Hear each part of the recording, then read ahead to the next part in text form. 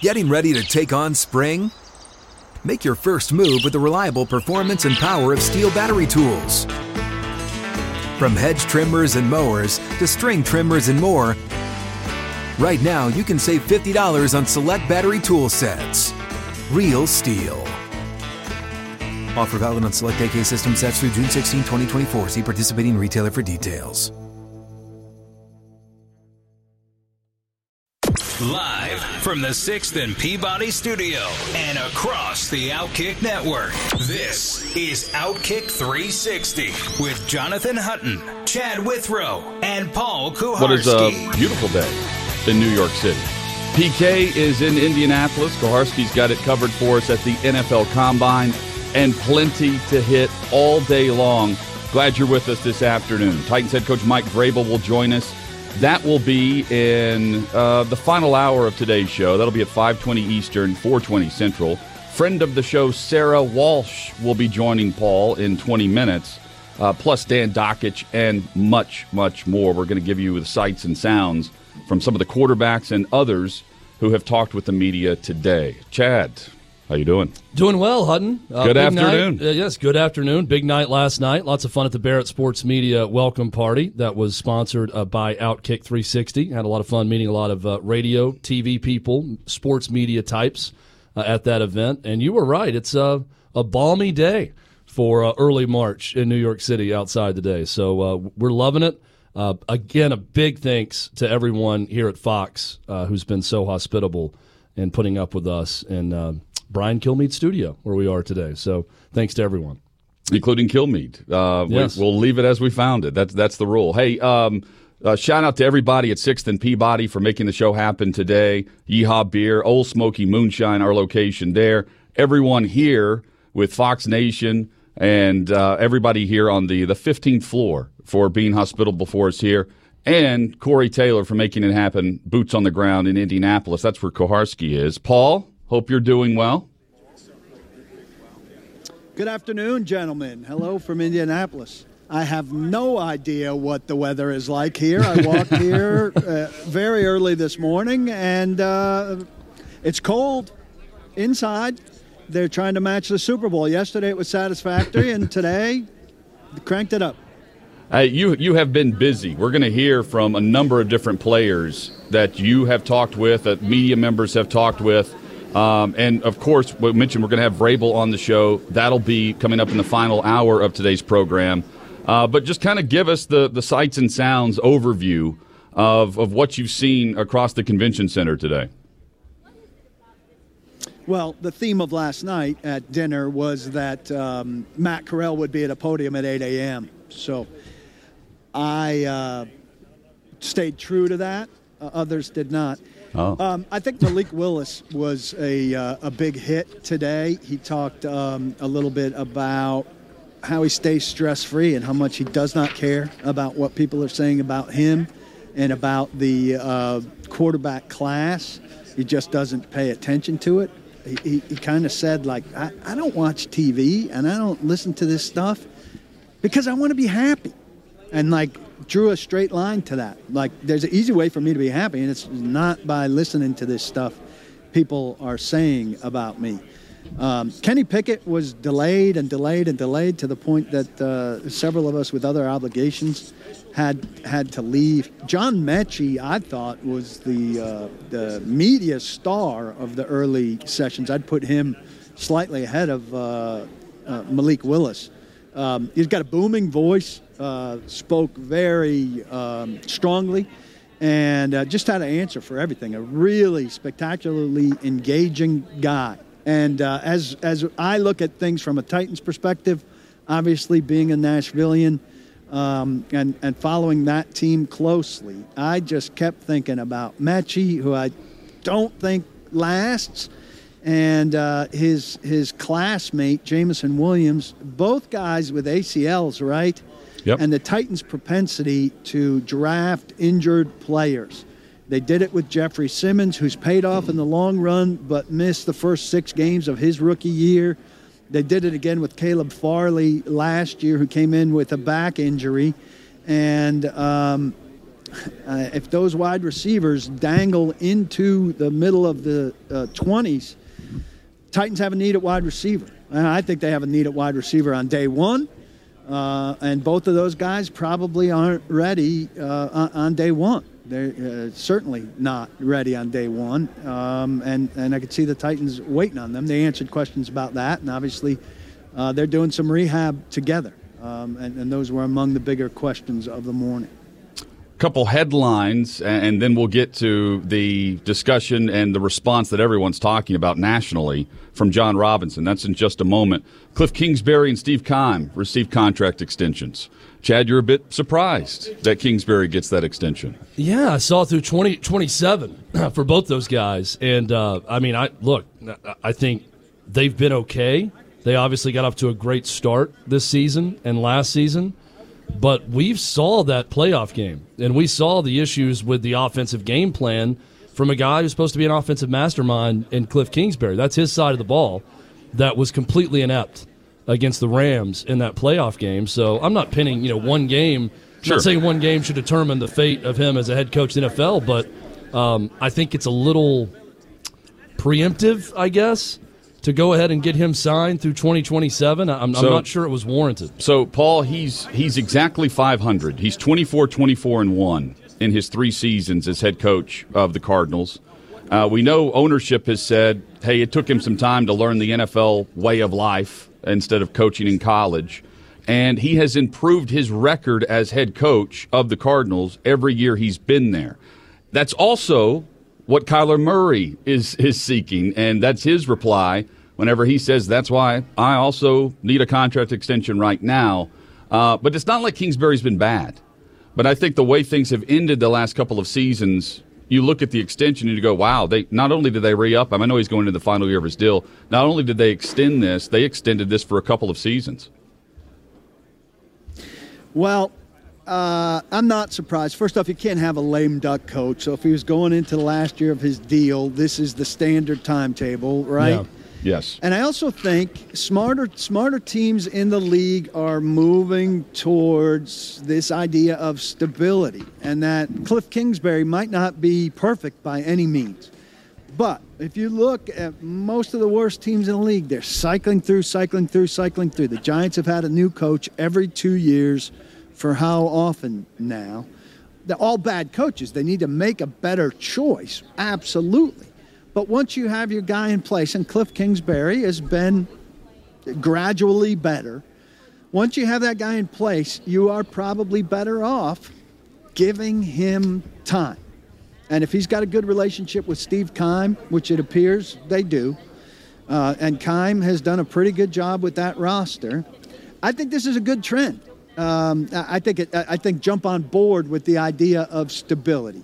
Be the Ravens, be the Steelers. You don't have Harbaugh or Tomlin yet, but maybe your guy turns into Harbaugh or Tomlin, and maybe the key to Harbaugh and Tomlin turning into Harbaugh and Tomlin was the fact that they worked for organizations that weren't breathing down their neck, looking over their shoulder, where they had to worry, that if they didn't win a few more games, they were going to get canned. Paul, we'll get your reaction to this in just a moment. Chad and I have certainly read and then watched John Robinson's response to a question about how he could be better. And we'll set this up by saying this is a general manager that wears his emotions on his sleeve. Consider the setting as you watch and hear this across the Outkick Network. Robinson, there with the media. Yeah, go ahead. I just wanted to set it up a little bit, if I could, as this is my video. So he had done his podium session, 15 minutes almost, and then, as is common, he did 10 minutes with the beat people, with the Nashville people. And so we walked over. You guys know the setup here, over to an area on the side, and we were going to do it standing up against, a ribbon that cordoned off a certain area, and he wanted to be more casual. He said, let's go up into these bleachers that are over near the bench press area. Mm-hmm. And then when he was asked this question, by Chris Harris, I believe, one of the newscasters in Nashville, he did say a few words before I got my phone rolling, and that's when he stopped for this pause that people will watch and hear now. So we were surrounding him like I was in the bleacher. He was above me. I was in the bleacher row below him. And other cameras and recorders were around him on all sides. So here is Robinson, where he is asked what he could do better, and his response comes weeks after that loss to Cincinnati. Here's Titans GM John Robinson.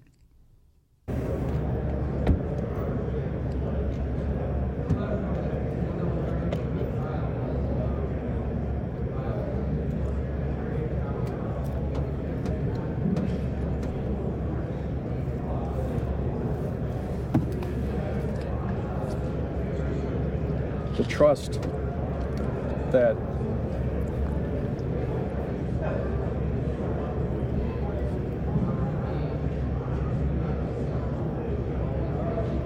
ownership has put in me, our fans, and I mean, that stadium was rocking now.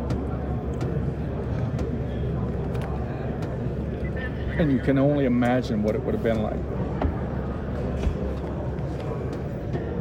the next week. So, pretty long list of stuff that I got to be better at. There's Robinson there. Chad, you and I were watching that, and we were, wow. I mean, but because of when you consider, he knows he's going to be asked about the way the season ended and how successful they've been, but have not been able to bust down the door of reaching or winning a Super Bowl.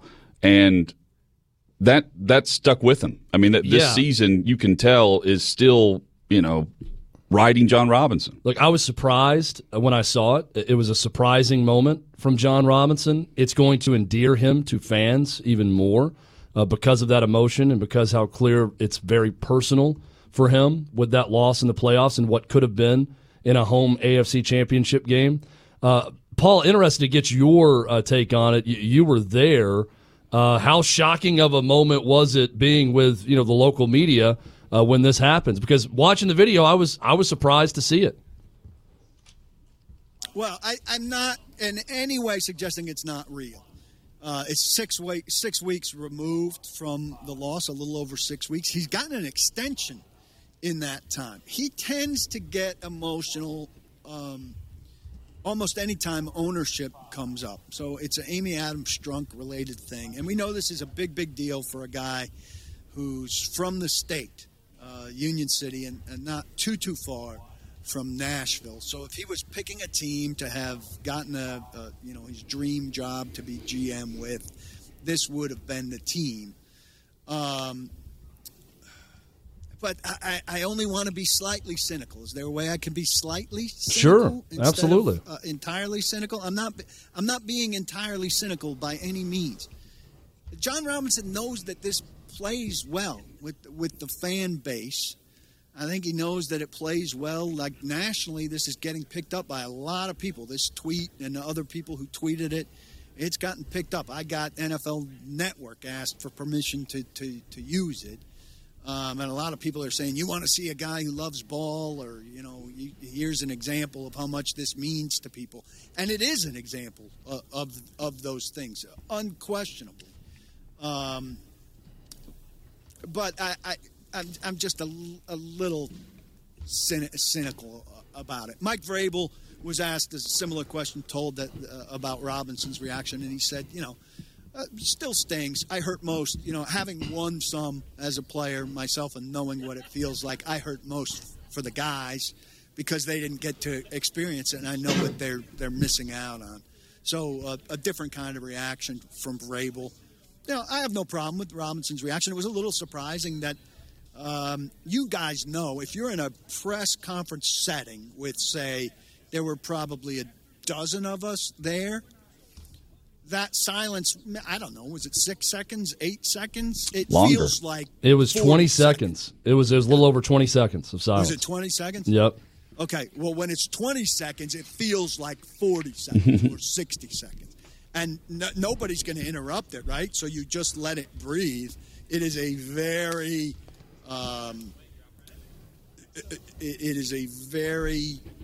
impactful silence. Very impactful silence. Paul, you're dead on. I mean, this plays best to fans, to Titans fans, not just fans of football, but Titans fans specifically. That arrow to the heart. Yes, then we're seeing a lot of that in the response, and I get it, and I understand. You want the people in charge of winning and losing for your favorite team to care like you care as a fan.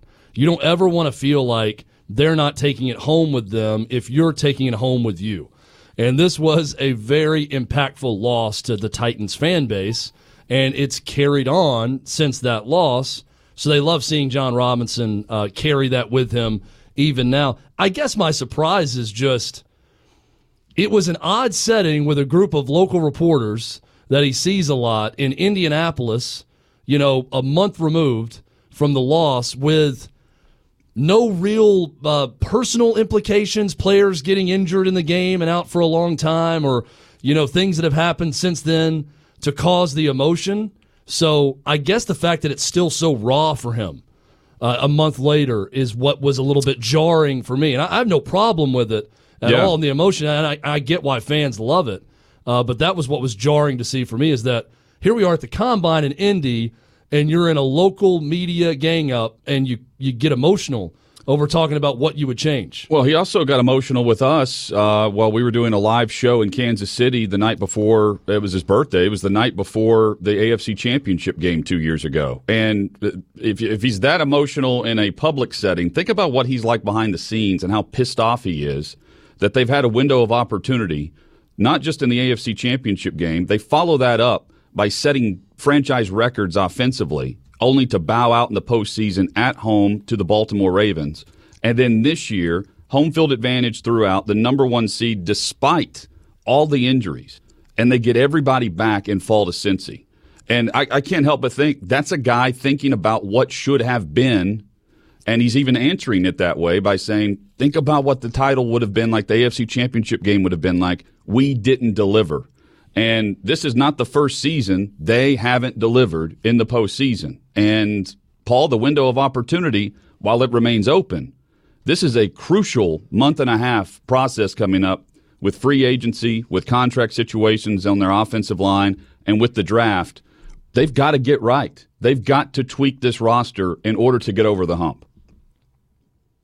Yeah, and we'll have a bit more later from him talking about, the decisions he's got to make, how he's got to balance the decisions about that window with fiscal decisions, which we've talked about plenty about salary cap and deciding how much you can push into the future, maximizing your window but not necessarily sacrificing the future. Guys, it's funny, as you were talking, what I was picturing is kind of like Chad, almost an apocalyptic movie scenario, not quite in like an empty airplane hangar that'd been, bombed out in some sci-fi movie, but like still walking through an empty locker room. Some guys are back rehabbing and lifting and stuff, but generally, the suddenness of an end of a season we talk about a lot. And 6 weeks later, you could still walk through that locker room and, kick an empty soda can and hear the echo of it when you felt like it shouldn't have been that long ago that it was still full, fulfilling expectations when you came up that short of it. And he did say something else about, some of those games were hard to watch. And we do talk about, like, players and people in roles like John Robinson's and Mike Vrabel's do get over things faster than fans, generally speaking, because you have to move forward with the work at hand. And Vrabel's job now, like Hutton is saying, Vrabel's too, is to get about the business of making sure it doesn't happen again and putting them in a better spot. So that's the most interesting element of this, is that Vrabel still has room in there somewhere to mull the pain of what didn't happen. And fans might think that's good. I don't know how good it is. I mean, you want that as a motivating factor, and I don't think he's, sloughing off on the work of next season while he's lamenting what didn't happen. But I don't know if you want your GM having trouble sleeping at night 6 weeks after the loss either. I mean, whatever works for him. And again, Hutton, to reiterate this, it's not the loss, it's what was lost. Right. I think that causes, and that's what stirs the emotions of Titans fans, too. It's Two straight years of this. It's not losing to Cincinnati in a playoff game. It's the lost opportunity of hosting your first ever AFC Championship game and watching Cincinnati go to Los Angeles and represent the AFC and in the lose Super to Bowl. a team that they dominated physically earlier in the year. And that's what I got from that emotion from John Robinson. It's not, oh, we lost this football game and our season ended. Right. It's we lost the opportunity to play another home game in that environment and bring that to the city of Nashville. Coming up, we will hear from Treylon Burks of Arkansas, and Paul sits down with Sarah Walsh, NFL on Fox and NFL Network, friend of the show. Sarah Walsh with us next on Outkick 360. This episode is brought to you by Visit Williamsburg. In Williamsburg, Virginia, there's never too much of a good thing. Whether you're a foodie, a golfer, a history buff, a shopaholic, an outdoor enthusiast, or a thrill seeker, you'll find what you came for here and more. So ask yourself, what is it you want? Discover Williamsburg and plan your trip at visitwilliamsburg.com. Yes, sir. You know, there's some comparisons in that just by body structure, you know, how big we are, how fast we are. And, yes, sir, I've watched him along the way, along my college career, and, you know, there's a little bit of comparisons in that. I've watched a lot of Deebo Samuel just by, you know, the way that he plays running back, he plays inside, plays outside, multiplayer person, athlete.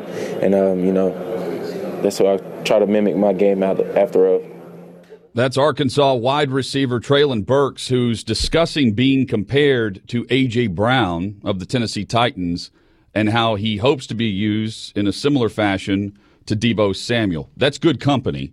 And Burks is one of those surprise stars from an Arkansas team, Chad, that we did not expect to be as good as they were last season. He is a player. That's the best way to describe Treylon Burks. He's a guy who makes things happen. You know, there are a lot of good wide receiver prospects in this draft. There are few guys that go and make the big plays like Burks. Yeah. Same could be said about A.J. Brown, who we're talking about. Deebo Samuel, obviously. He's a guy who just got stuff done. Jawan Jennings, when he was at Tennessee, great example, was a similar type of guy. You know, 3rd and 8, and he just finds a way to will his way to the football and make something happen in big moments. That is Treylon Burks. I'm a big fan of his. And by the way, Paul brought this up. I'm a huge fan of Mechie or Jameson Williams for the Titans also, with their history of drafting injured guys. Those are 2 injured guys I'd be okay with the Titans drafting if they were there that late in the first round. We will hear from Mechie a bit later in today's show. Mike Vrabel will join us as well. He'll join Paul in Indy. That will be at 5:20 Eastern, 4:20 Central. Hutton and Withrow with you here in New York. We send it back to Indianapolis, where Paul is standing by with friend of the show from NFL Network, Sarah Walsh. Joined in Indianapolis at her first combine by NFL Network's Sarah Walsh, and a longtime friend of the show, longtime friend of mine. The Washingtonian Bash in Nashville, one of the great parties of all time when Sarah left television in Nashville to go to Washington, and then she went on to ESPN and now NFL Network. Great things. How are you? Good. That was at Blue Bar. Does Blue Bar still exist? Blue Bar only recently closed down. Oh, that's sad. Where Teresa and I were the night that ultimately she was anxious to be out because we hadn't been out in a long time, and I was anxious to get her home because I had plans to propose to her. We were at Blue Bar that night as well. Wow. Yeah. You have the sultry multiple pack of cigarettes. Have you taken up smoking? I've just been taking smoking heaters all week long. No. Indy's a good smoking town. I lost my voice at an event in Tampa on Friday, and then I was like, well, this is going to be a problem because then you're going to the Combine and all you do is talk to people here and take meetings, and then you're indoors where it's loud, not at the Combine, but in post-Combine activities in the evening. And so it's just, it's not great. You take meetings. It's very fancy talk. I've never taken a meeting. What do you mean? You're having a meeting right now with me. Oh, I've taken a meeting, boys. Yeah. I've made the big time. Here's a Nashville fun fact. Last time my voice sounded like this, I don't know if you remember this. This was in Nashville. I lost my voice really badly in Nashville for a long time, and I ended up having vocal cord surgery in Nashville. My career could have been over then. I don't remember. Was it a polyp? Yeah, it was like I ended up having ulcerated polyps, is what they call it. That's not good. Reese Witherspoon's father was my surgeon. Yeah, I went to an ENT, and like I guess a lot of singers have that. And so when I would be in like appointments, they're like, "So, are you a singer?" I'm like, "Obviously." I mean, no, not even singer close. And soccer player. Did you have to then go on voice rest? Yeah, so I remember thinking, so this is when we did the coaches show with Jeff Fisher, and I was like, I had surgery, and I'm like, I'm going to be on the show the next night, and you can't, it's so unrealistic. And again, I also thought my world was going to end if I missed like a coaches show, like my career was going to be derailed, but turns out it was okay.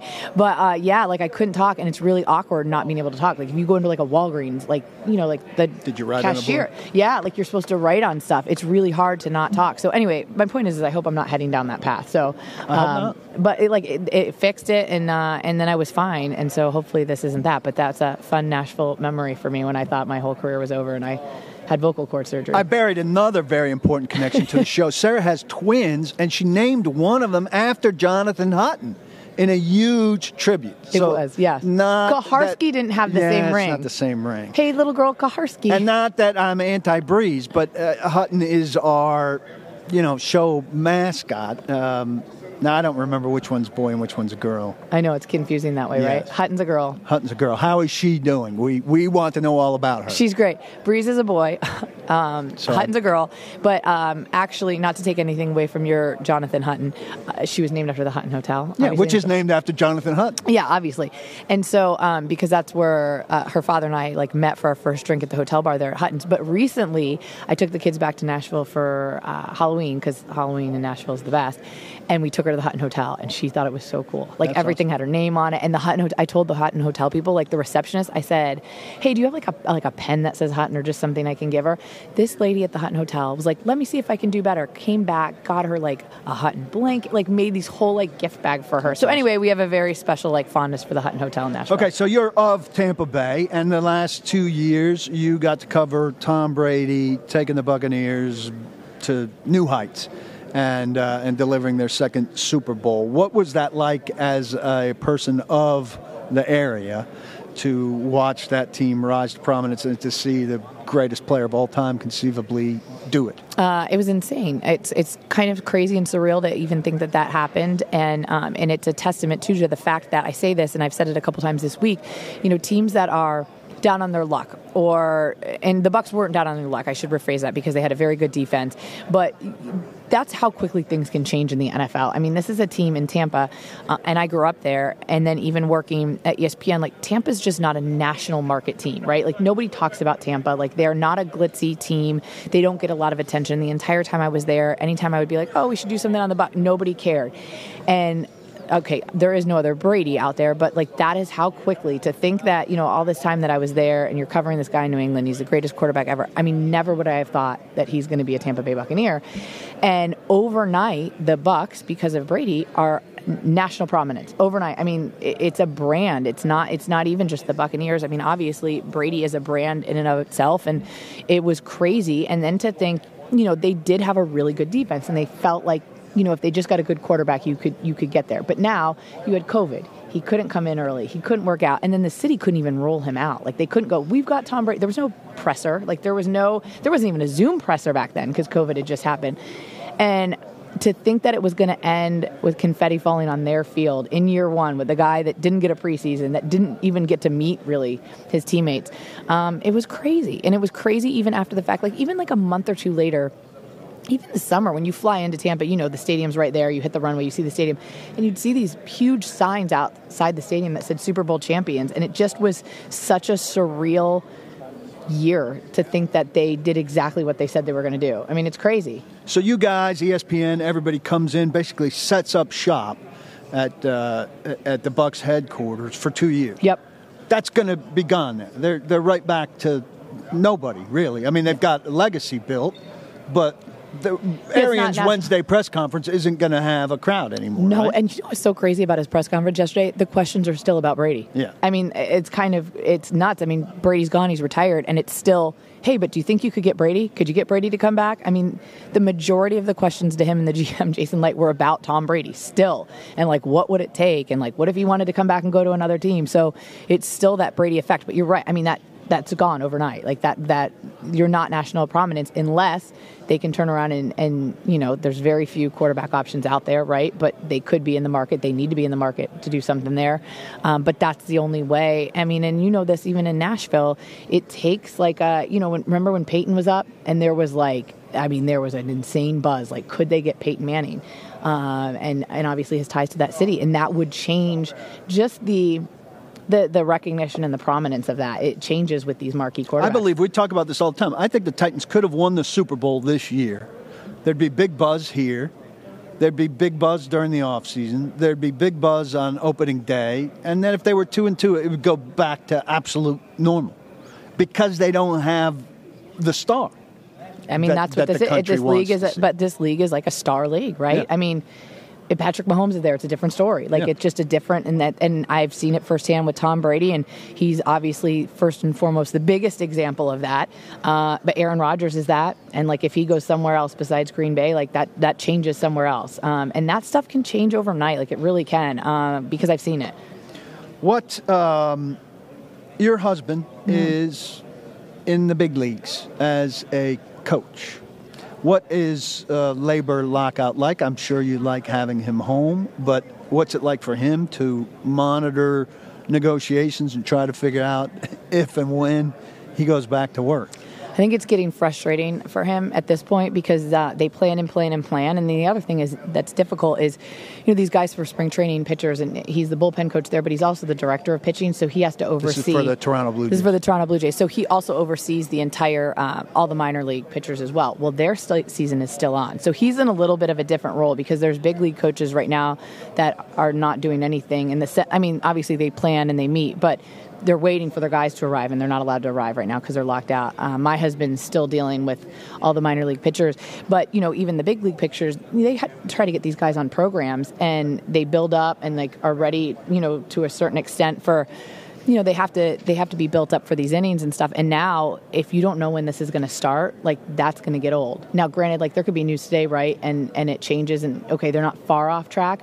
But, like, if this goes a month or two, these guys that are built up for the season, the not knowing when a season's going to start. And, you know, we have this debate in our household. I'm like, there is no scenario the NFL, though, would ever be like, hey, we're going to miss the first 2 weeks. I mean, the country would go berserk, right? Like, in baseball, like, it's not great, right? I mean, but football, like, even in COVID times, like, they were going to play these football games, right? Like, we didn't miss games in the NFL.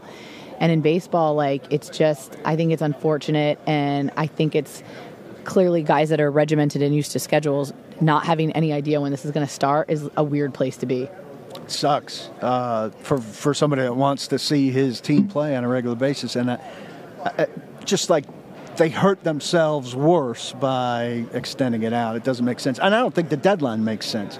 I mean, he could stretch, all these pitchers could stretch themselves out without spring training games to still have a 2-week spring training and start, don't you think? Yeah, but at this point, it's like, there's been talk, like, what if they don't start till June, which would be such a... And I guess what I don't get, and I'm not a negotiator, and I don't even pretend to dive deep into baseball, even though it affects my family because I just am so in the football world. But what's nuts to me is this idea that there was a deadline yesterday. You had an off. There's an off season. Yeah. There's an actual off season. I never understand this. Like, why is this all not negotiation? You know how negotiations work. They do nothing, and then it comes down to like 3 days, and then we start doing it. Like, why didn't you do that in November, December, January? Yeah. I don't get that. Thanksgiving and Christmas were great in all those households. Apparently. Yeah, but like I just don't get it. Like, why are you just backing stuff up? Like, and it'll get done eventually, but like, why can't you get it done? Why couldn't your deadline have been like February 1st? I don't know. You are perhaps the biggest fan of Primary Complaint, which our show from its incarnation on terrestrial radio was our biggest segment and an absolute staple. I asked you to bring me one, but apparently you want to revisit an old one? Yeah, I want to revisit it. First of all, I love Primary Complaint, as you know, because I have so many. So that's sad that I'm going to revisit an old one, but it's Today is Primary Complaint Day. It's Wednesday. It makes me so happy. So this Primary Complaint is an old one, but I see it all the time, especially getting on planes. Do you know what I'm going to say? I did it. Well, you don't remember my primary complaints. I'm sure listen, it's well, been you complain 10 about a years lot. of them, So yeah, like you got. No, I get really, really frustrated on planes when you get up to get off the plane. Let's say I'm in aisle 10. Oh, I know where you're going. Yeah. And the guy in aisle 14 thinks that he should get up and get off before you. Like, I lecture these people. Who do you think? Now, I'm not talking about the person that's going to miss a connection. Oh, no, that person And should by the go. way, and I hate this, though. I hate when the flight attendants go, hey, 3 people on this plane might miss a flight, so if you could just stay seated until they get off the plane. No, you need to tell people to stay seated and be like, it's this person in seat 20, let them get off. Because if you just say it, no one's going to courtesy do it. They don't do it. I would do it. I have no problem sitting there and letting this person make their connection. That's not who I'm talking about. I'm talking about random Joe in seat 14. Like, why does he think he has every right to just go in front? Like, where are you going? Yeah, I say that's not how it works, Chief. First plane ride? Yeah, you confront him, right? I do that all the time. First plane ride? And he goes, no, why? And I go, because that's not how it works. We all just kind of sit. You can stand if you have the aisle. That's your space.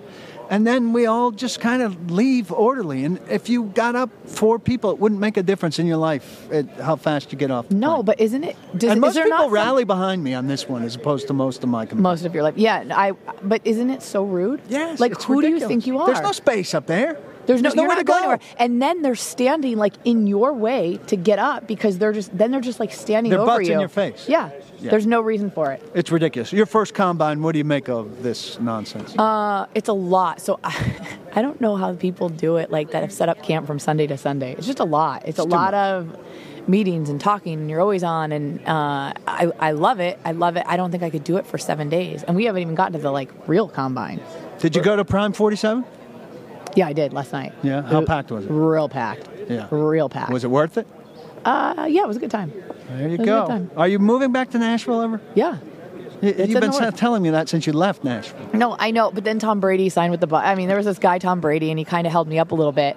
And honestly, I thought he was going to play till he was 50, so I thought I was never coming back. But I think I'm coming back to Nashville. I'm coming back. I'll be back. I will be a Nashville resident again this summer. Breaking news on Outkick 360. Sarah Walsh is coming back to Nashville. We'll have a Washington Bash, maybe at Old Smoky, and it'll be a huge event. You know, we broadcast from a giant distillery and brewery, Yeehaw Beer. So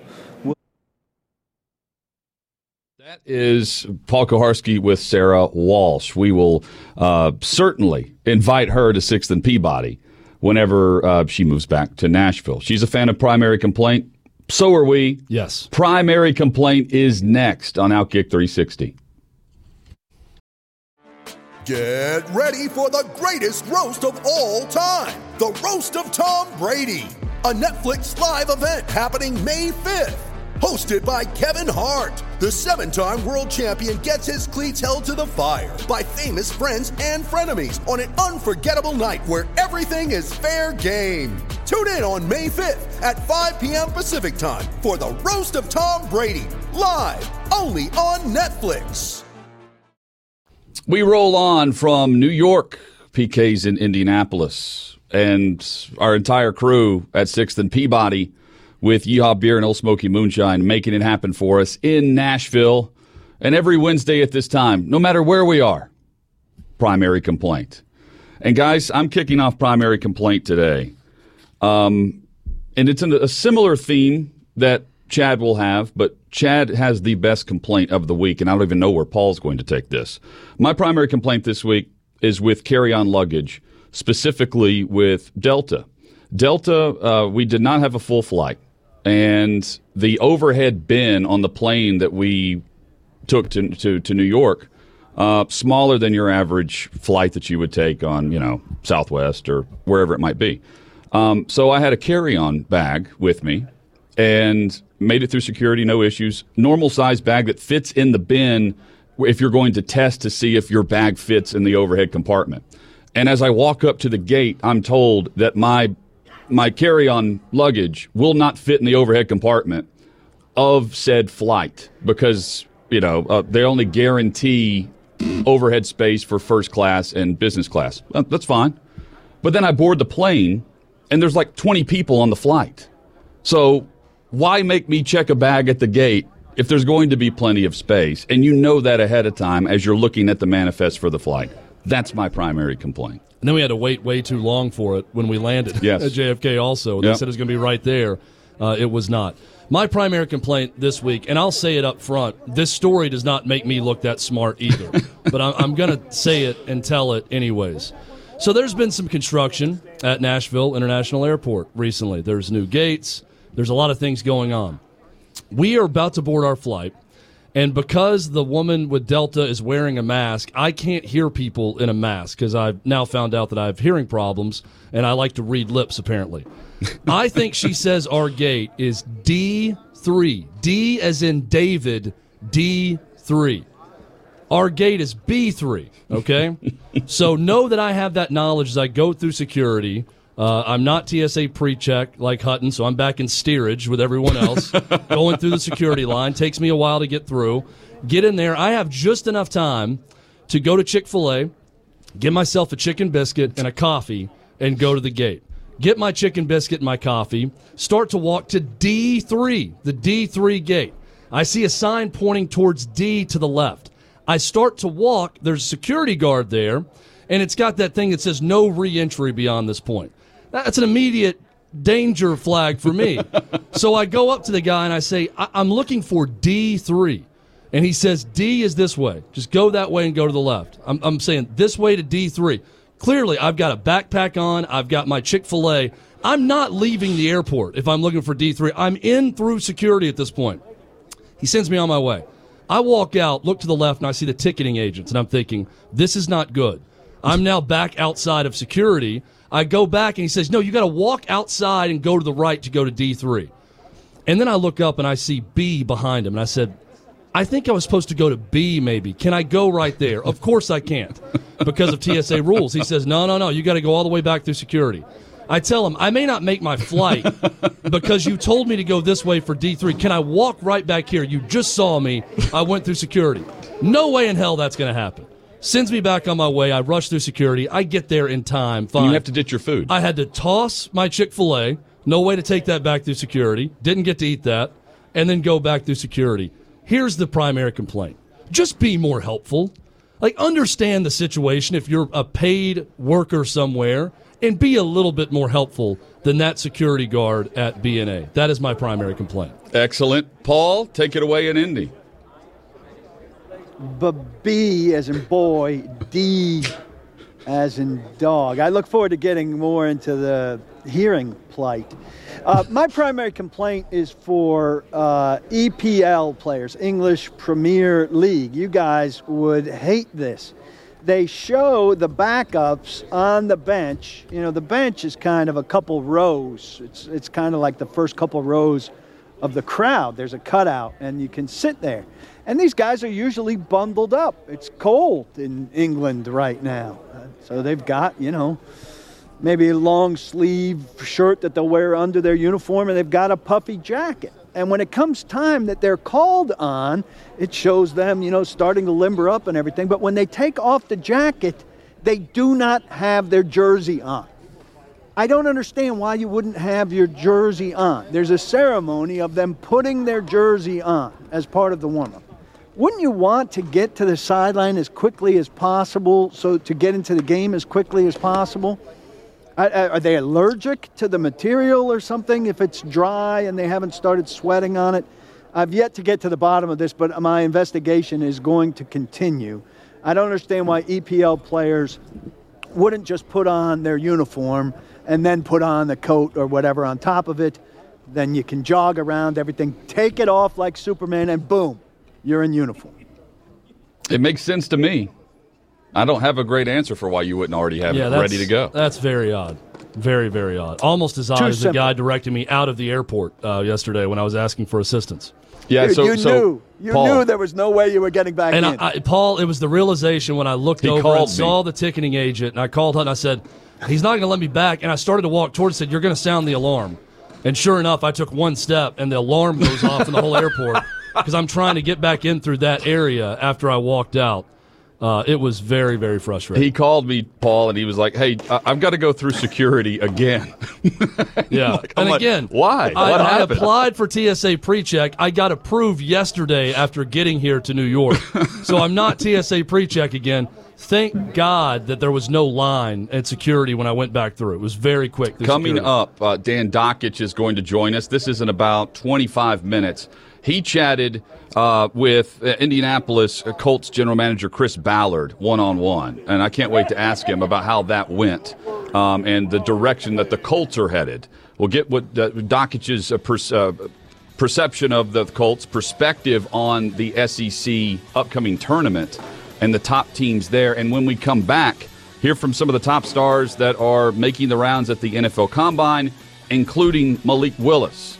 You'll hear from him and much more next as hour number 2 kicks off from New York and Indy. This is Outkick 360 across the Outkick Network.